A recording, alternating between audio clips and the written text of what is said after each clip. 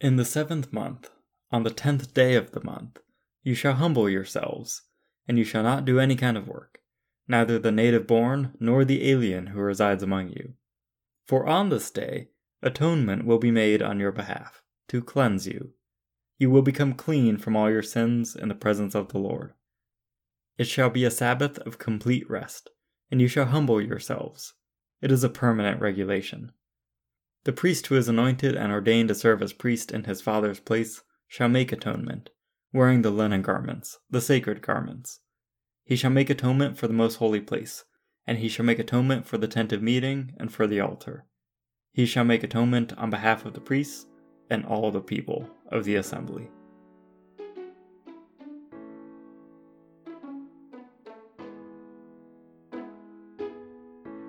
Good morrow, everybody. My name is Ben the Boot, and welcome to Stories of Symmetry, a podcast and blog dedicated to revealing beauty and purpose through another look at faith, the sacred, and the stories that unite us all. And Happy Day of Atonement.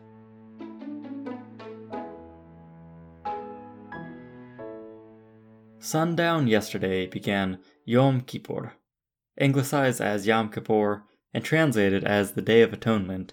This holiest of Jewish holy days celebrates that dirty people can be cleansed.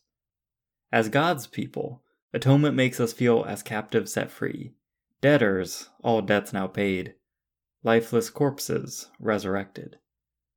These themes are the heart and soul of Christianity, and yet why don't Christians celebrate Yom Kippur?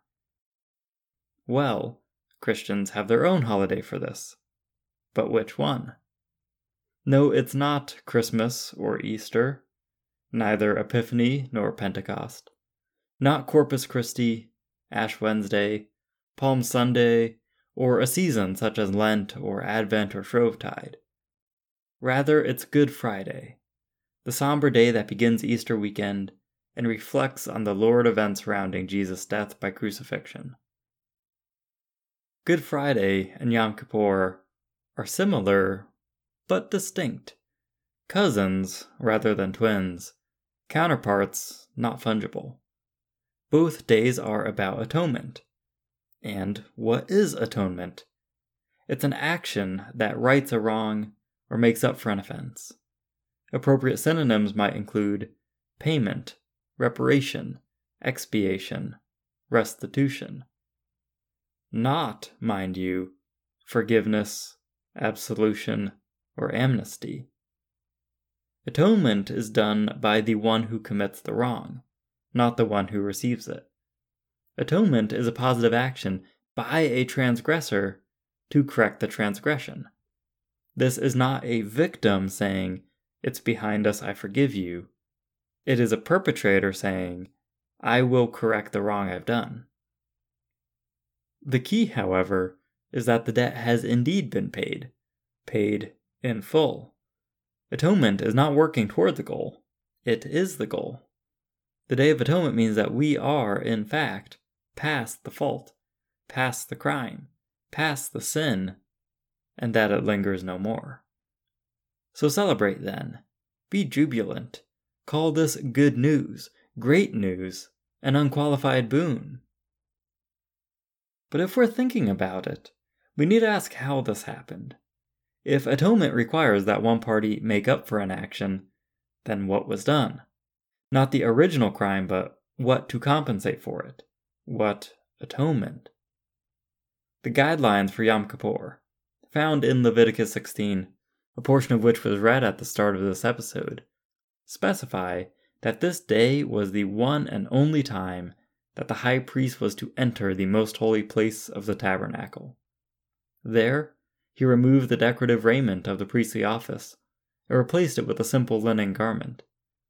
He then made an offering for his own sin. Next, 2 goats were brought from among the people. Chosen by lot, one was killed as a sin offering, the other became the scapegoat. The priest placed his hands on the scapegoat and symbolically transferred the nation's sins to the goat, and then that animal was sent into the wilderness. This ceremony absolved the people's sins of the previous year.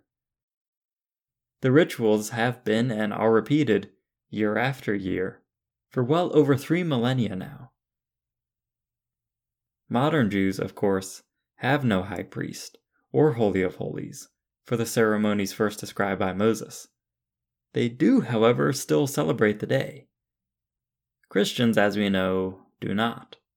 We don't find Yom Kippur or Day of Atonement in the liturgical calendar. I said that Good Friday is a reasonable approximation. They both deal in sacrifice and atonement. But it still differs significantly from the Jewish festival. And here's how. During Yom Kippur, animals are killed, and the atonement applies to past crimes only, not future ones.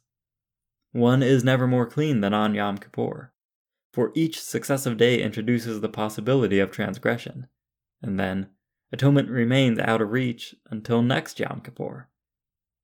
Christians, on the other hand, needn't wait until next year to feel liberated and pure. Jesus, we believe, was the final Yom Kippur sacrifice. Unlike Aaron and the other high priests, who needed to atone for themselves before offering the people's atonement, Jesus did not need to purify himself, for he was already pure. Not an animal, but a flawless human, his death was sufficient for the nation and the world, for that year and all years to come. Whereas Yom Kippur sacrifices an unwilling animal, Good Friday sacrificed a willing man. Whereas Yom Kippur is temporary, Good Friday was permanent. Whereas Yom Kippur is for the Jews, Good Friday was for all people.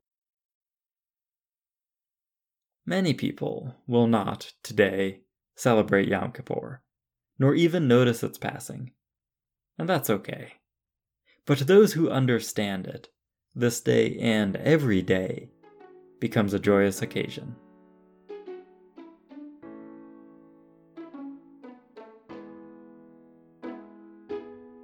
Thank you for joining Stories of Symmetry.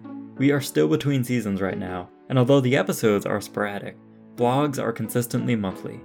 You can check them out at storiesofsymmetry.com and keep up with other happenings by following @StoriesOfSymmetry on Facebook and Instagram. Additionally, @BenLaBoot and BenLaBoot.com are now live and active, so please engage with those for content beyond Stories of Symmetry, especially my upcoming book in February. Until next time, go with God, go in peace.